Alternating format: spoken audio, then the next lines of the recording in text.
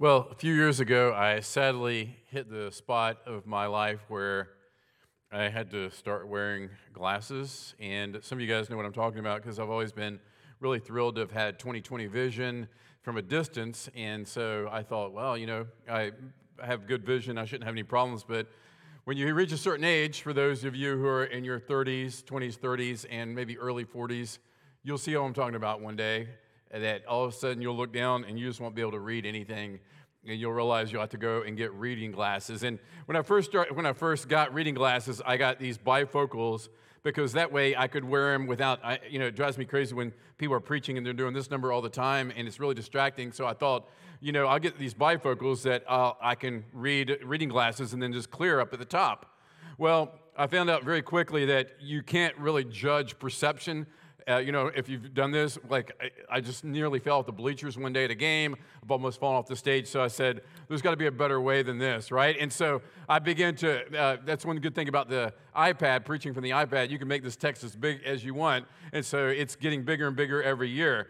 But whenever I get frustrated about my vision, Michelle reminds me of someone in her family who has retinitis pigmentosus. I think I said that right. And it's a disease where you're gradually and slowly losing your vision, especially you start losing at night and losing a lot of peripheral vision. And then also, just imagine just being totally blind or blind and not be able to see, from birth or experience some traumatic illness and be blind later on in life. And that's very, very hard to deal with. But honestly and truly, unlike physical sight problems where you see the digression taking place, you see it getting worse and worse, spiritual blindness is much worse of a disease, and it can go extremely undetected in your life for many, many years without you even realizing that's the case. Spiritual blindness. And that's what we're going to see in our text today back in John chapter 9, that Jesus uses the healing of a physically blind man to teach about a much worse disease, spiritual blindness. And in verse 39, even though we won't get there today in the text, verse 39 really pulls all of this together where Jesus says, I am here to give sight to the blind and to make blind everyone who can see. And so he uses this actual healing of a blind man as a big parable for us today and for the disciples and people alive during Jesus' time to show them that spiritual blindness is a very, very bad thing. And the bad thing about spiritual blindness is you don't know that you have it. You're blind to your own blindness. And so we have to pray for God's grace, and we have to pray for the Holy Spirit, and we have to pray for others in the church to help us in this area. So we'll be back in John, and we'll be in John chapter 9. That's where we left off back in, I guess, probably May. And we're back in the Gospel of John. So let's pray, and we'll look at this passage of Scripture. Father God, we thank you for your word that truly does, like a mirror, show us and reveals to us our blindness, and it shows us through the power of the Holy Spirit.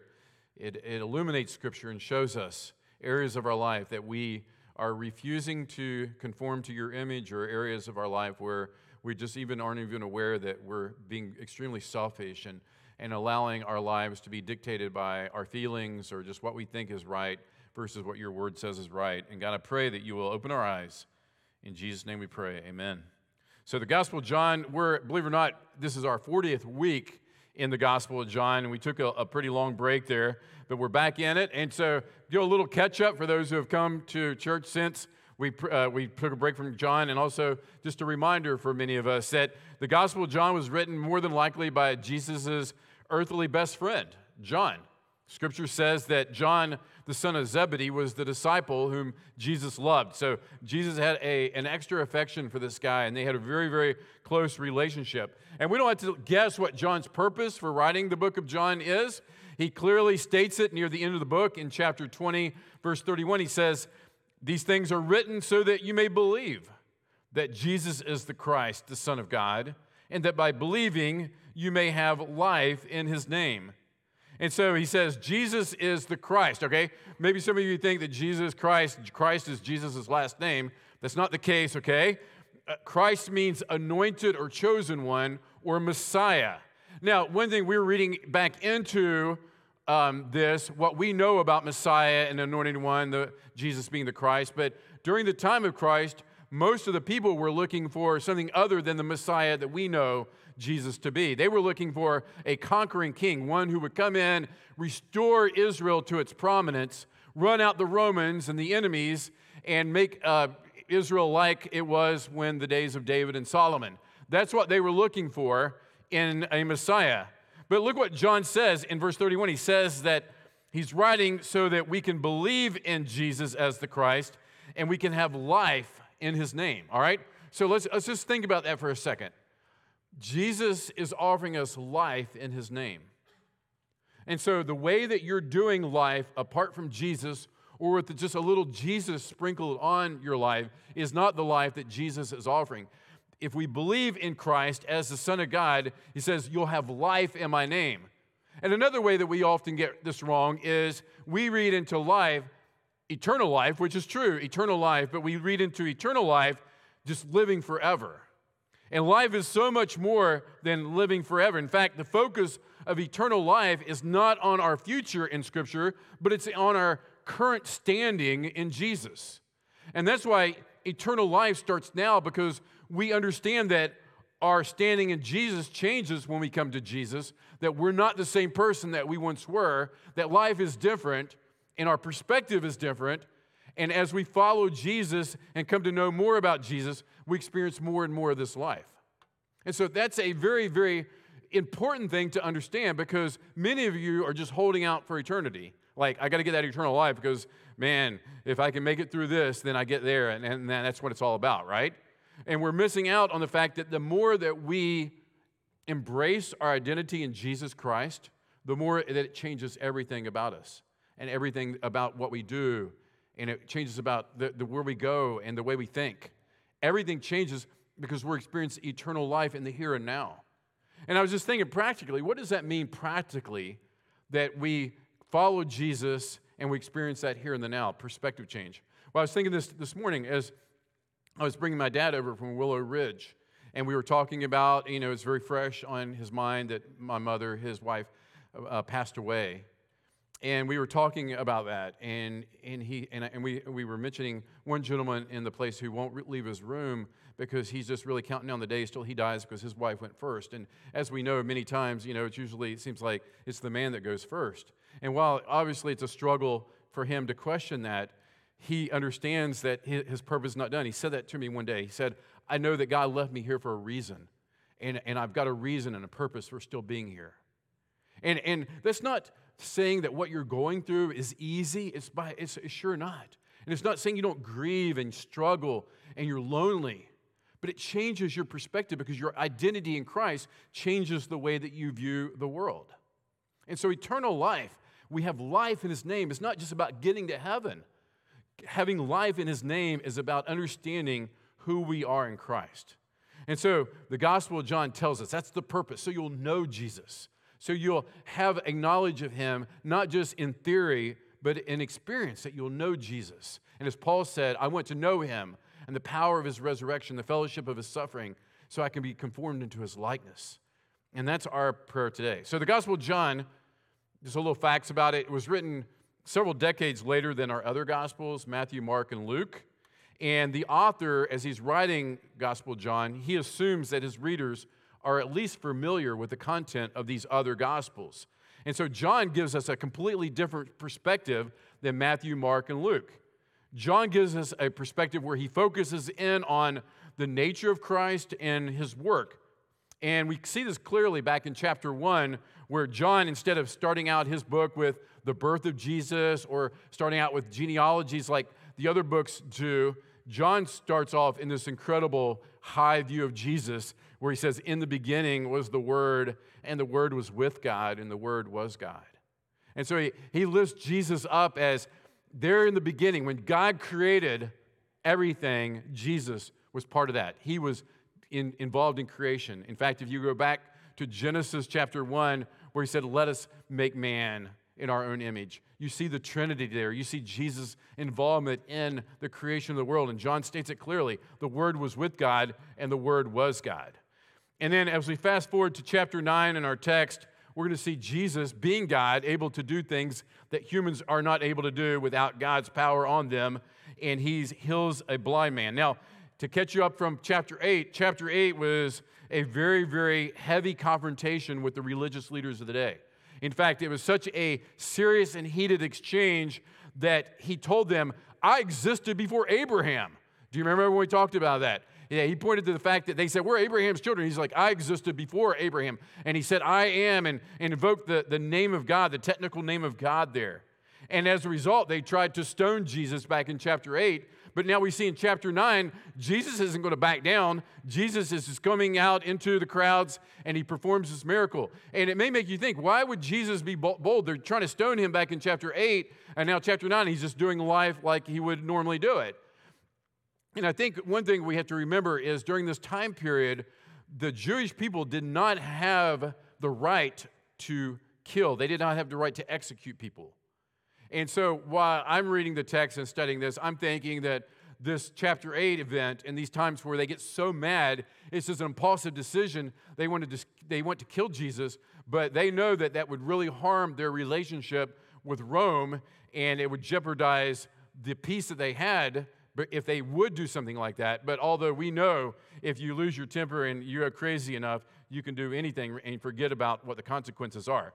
So chapter 9 opens with Jesus. He passes by this man who has been blind his entire life. And we looked at chapter 9, this first part of this, way back months ago. But Jesus, here he is publicly, he just heals this man. And in response to his healing, it exposes the religious leaders again for being spiritually blind. They're frauds, they're false, they're prejudiced, and they're shallow. And it also shows us, not only the Pharisees, but it also shows us Jesus' disciples, they have this typical worldview that existed during this time. Because when Jesus came across the blind man, the comment was that who sinned, this man or his parents, so that he's in this situation. And so Jesus exposes the fact that this worldview is wrong, because in their mind, if somebody's suffering, if somebody is dealing with some physical problem, then there's a punishment for something they've done or somewhere along the line something that's happened. But Jesus' response proves that this is not the case at all, that difficulties and problems are a result of sin in the garden, for sure, that brought sin into the world, but not necessarily personal sins or failures. And so that's important for us to remember. When we go through things, sometimes it's our first choice is to say, what have I done, right? God's mad. What have I done? And while we know it's true that our choices have a great impact on our life, it's also true that bad things can happen to those who've done nothing to deserve that. And that's the case in the situation of this man. And so we see, within churches today, we see crazy beliefs when it comes to suffering and these type of things, that people, maybe good-intentioned people, can do things and say things that really beat down those who are going through really, really difficult situations.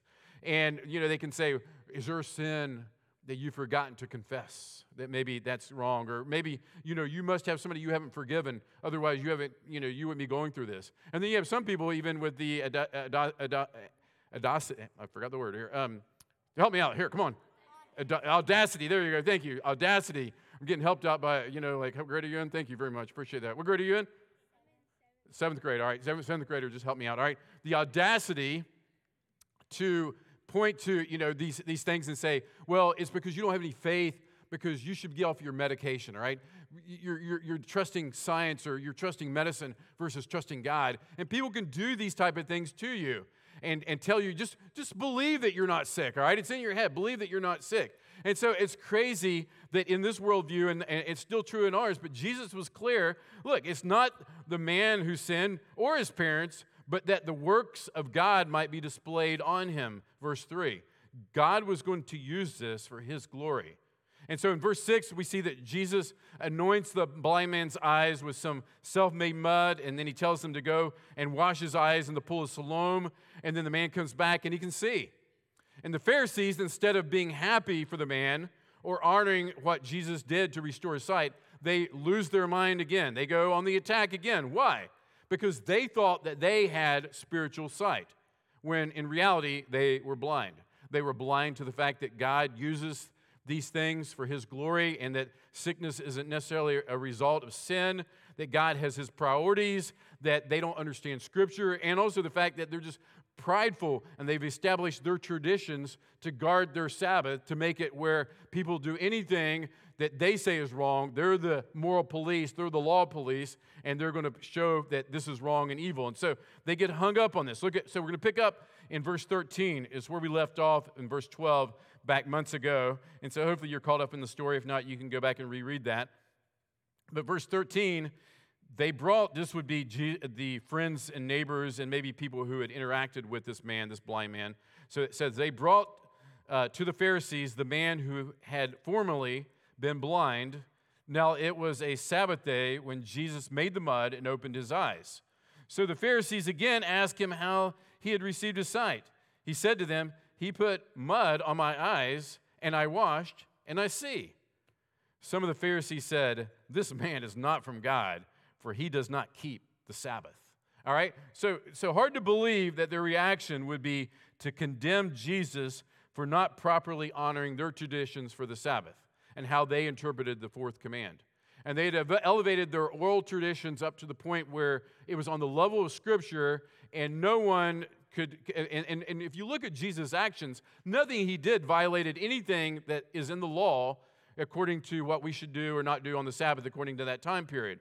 None of the actions, spitting, applying the mud, sending him to the pool of Siloam, washing his face, and even healing, this was not forbidden in the law of Moses.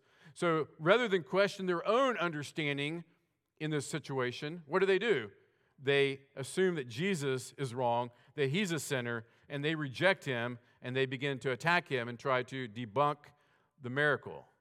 And so even those in verse 16, the second part of verse 16, even those who are not necessarily hostile toward Jesus, they're still more focused on the how of the miracle than the who of the miracle, on Jesus. Look at verse 16, the second half.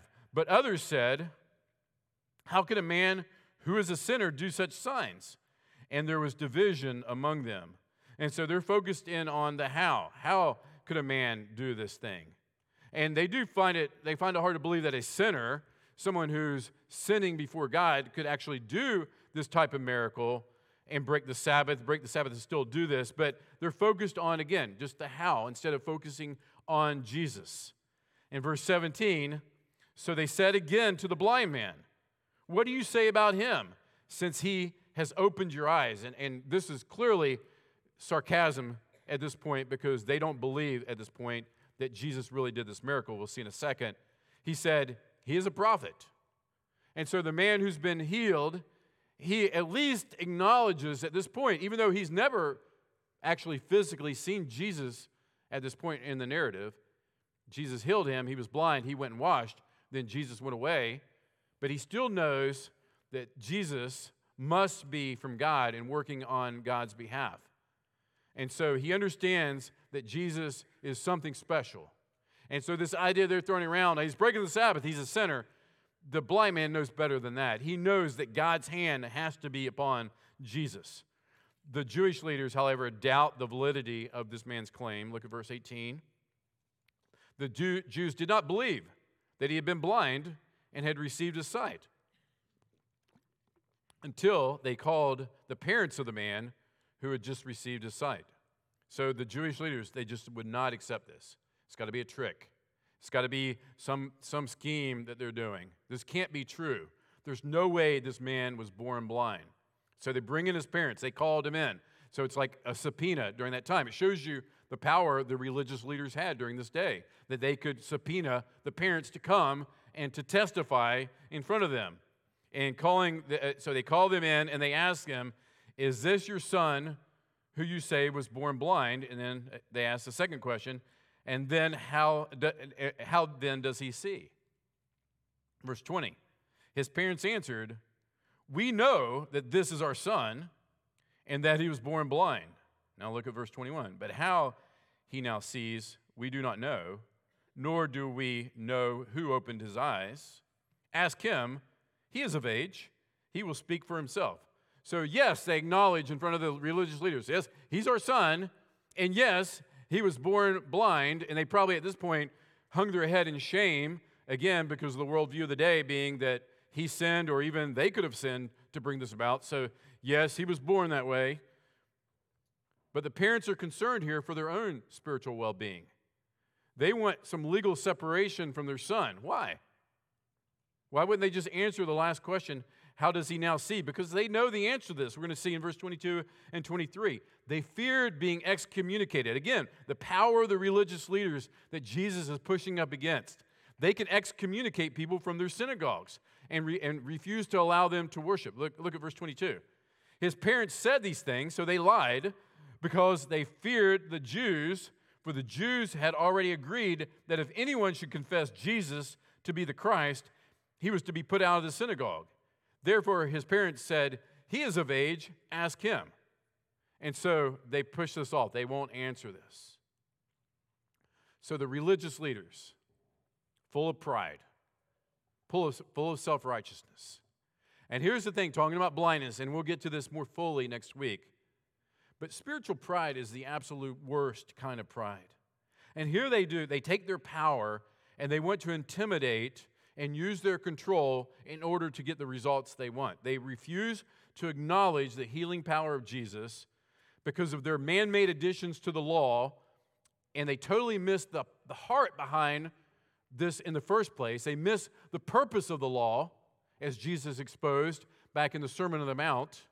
And because of their spiritual pride, they were consumed with Jesus' popularity, his authority, and he was a threat to their control over society. And so the spiritual leaders were completely out of tune with the God they claimed to have represented. Completely out of touch. Some years back, we got a call on Saturday night, probably at 7, 8 o'clock at night, and we heard from my sister-in-law that their house was on fire in Tallahassee. And I told about this years ago, but we hustled down to Tallahassee, and we saw their house that was engulfed in flames. And we got there pretty quick, and it was just raging out of control. The fire department was there trying to put out the fire. It was just really, really horrible, terrible fire, particularly in this area on this side of the house where the garage was, and pretty much everything in that area was just incinerated completely. Well, I think it was the next day we went back to help them after church. We went back to help them kind of go through the rubble and kind of pull out things. And one thing that will always stick with me was right inside of this wall that is this area where it's totally burnt down, there was a freezer there. And I opened the freezer up, and inside there was ice cream. And I thought, this should be interesting. Opened it up, and the ice cream was pretty much intact. There was no power, hadn't been any power, and there, of course, the heat was extreme, yet the ice cream still remained in spite of the fire. And I thought about that as I was thinking about these spiritual leaders of the day and thinking about how that they totally missed what the purposes of God were.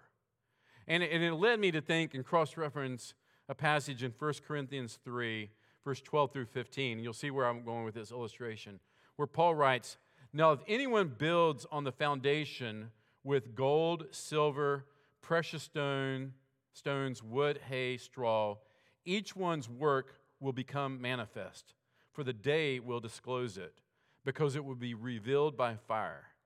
And the fire will test what sort of work each one has done. If the work that anyone has built on the foundation survives, he will receive a reward. If anyone's work is burned up, he will suffer loss, though he himself will be saved, but only as through fire." And what these verses show us is how we should evaluate our ministries. If you get the context of the setting in Corinth where Paul was writing, some of the people were seeking to build God's kingdom, but they were depending upon human wisdom. And Paul says, these are perishable things. When the fire comes, these things are going to be burnt up. And so he tells them that they need to build upon God, because the judgment of God's fire will expose what was in their heart. And although in Paul's situation where he's writing to believers, he says they'll escape, he's like, you're barely going to escape. And what a great reminder, not only for spiritual leaders, those who are leaders, deacons and elders in our church, pastors in our church, but for anyone who has any kind of spiritual authority. And I would say that's most people in here, because you have children that look to you for spiritual guidance. Some of you work in G-Kids or Refuge. And so we need to think about our ministries. Are they being built upon Jesus? Here, and it just baffles me that the Pharisees and the religious leaders of the day could say they know God, could have memorized large portions of Scripture, know the Scriptures backwards and forwards, better than any of us can imagine, yet God was standing right in front of them. And not only did they not accept him, they killed him. And so, as we minister, and as we serve, and as we represent Jesus, the question is, we can claim to know Jesus, and we can claim to follow Jesus, and we can have a relationship with Jesus, yet not build our lives and ministries upon Jesus. And we can let pride, spiritual pride, come into our lives, into our homes. And this can show itself in several different ways. Guys, you know what I'm talking about here. Pride can stop you from being a spiritual leader in your home. Okay? Spiritual pride can stop you because you think, oh, I don't know what to say. And I'm embarrassed. I don't know, to pray in front of my kids, that's going to be weird and awkward. Or all of a sudden, say, hey, okay, let's pray. They're going to think I'm silly. Or, what's wrong with you? And Satan puts all these things in your mind. And the guys in here, you particularly know what I'm talking about, where this pride comes in. And you attempt to lead, but you're not following Jesus because you're letting your pride get in the way. And you're refusing to really see how weak you truly are. And then other people, it's the other side of the equation where maybe that you're abusing your spiritual authority like the Pharisees were, that you're controlling of your family. And I'm particularly probably the guys here, controlling of your family. You're using your authority, and in the name of submission, you're just ruling with a rod of iron in your home. And we know that most of the younger generation believe that's the case for the older generation. But the truth is, it still exists no matter what generation you are. There's still those people who still take that religious fervor and authority and think, I'm going to use it to get my way and control people. And so pride, attempting to have a godly marriage without Jesus, that can happen, right? I want a moral marriage. I want a good marriage, but Jesus isn't the focus of your marriage. And I would encourage you to just very simply come back to Jesus and let Jesus be the center. Follow Jesus in every area of your life, and don't let spiritual pride creep in where you're allowing your marriage to be built on fear, intimidation, guilt, or every discussion turns into a win-loss, and you're missing the bigger point that your marriage is to represent Jesus Christ and his love for the church. Yet we turn everything into a battle, into a conflict, or giving the silent treatment or belittling comments. These things are signs that we're allowing pride to get in the way.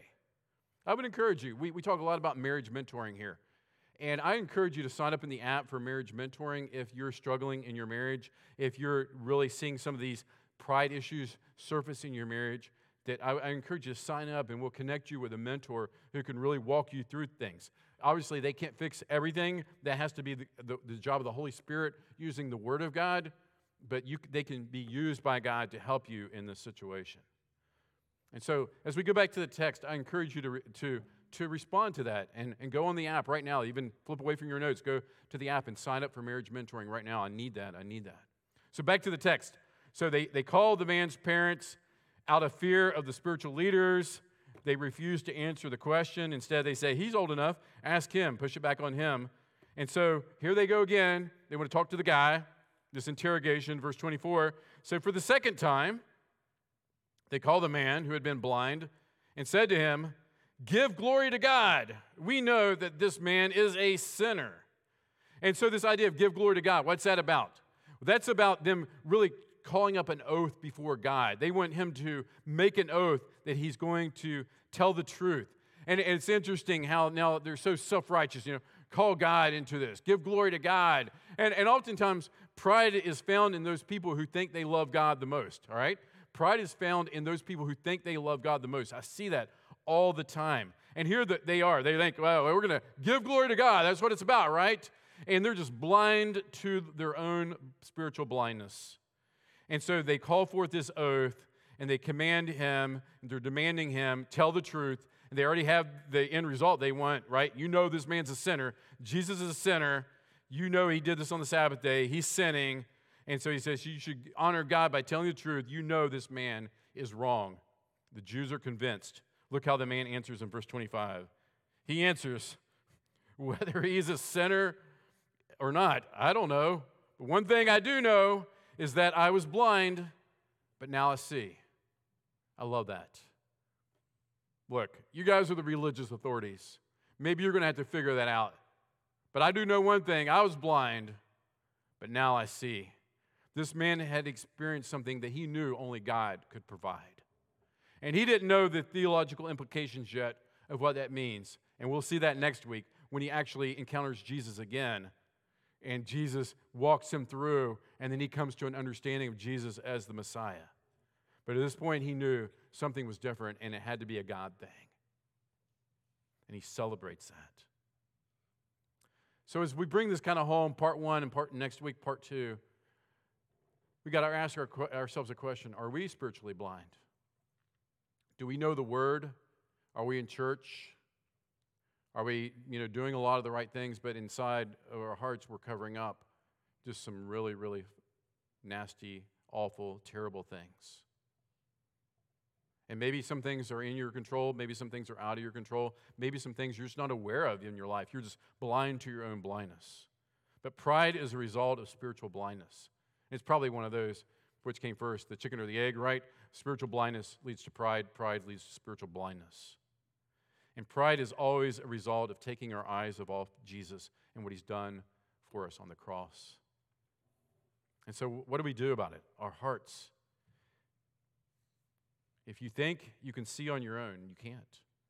Ask for grace to admit your need for spiritual sight. Ask God for the grace. And then the hands. Follow Jesus out of pride and into the light. Follow Jesus out of pride and into the light. As I said earlier, experiencing eternal life is so much more than living forever. It's following Jesus by focusing upon your identity in Christ. And we talked a lot about that last week. And that's a very practical hands application. Don't just say, follow Jesus. I got to follow Jesus out of pride into the light. Truly know that Jesus is life. And turn your eyes, as we were just saying, upon Jesus. Turn your eyes on Jesus and look at his face every single day. In his word, you're reading, and not just reading for knowledge as the Pharisees did, but you're reading to know Jesus. And you're asking him as you read, open my eyes to my spiritual blindness.